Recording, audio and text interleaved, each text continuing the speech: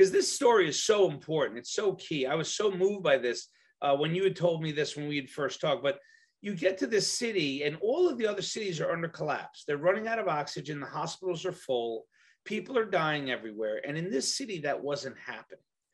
And what you found out is that in this city, the health ministry had been distributing ivermectin to the population for weeks, and it kept their hospital empty. And the other thing that you told me, which is what you just said, is that half of your team, as you were traveling, just like in this country, it's not even half here yet, but so many doctors don't believe any of this stuff works.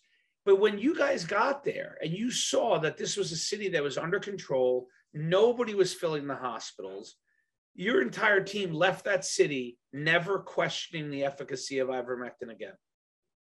The team,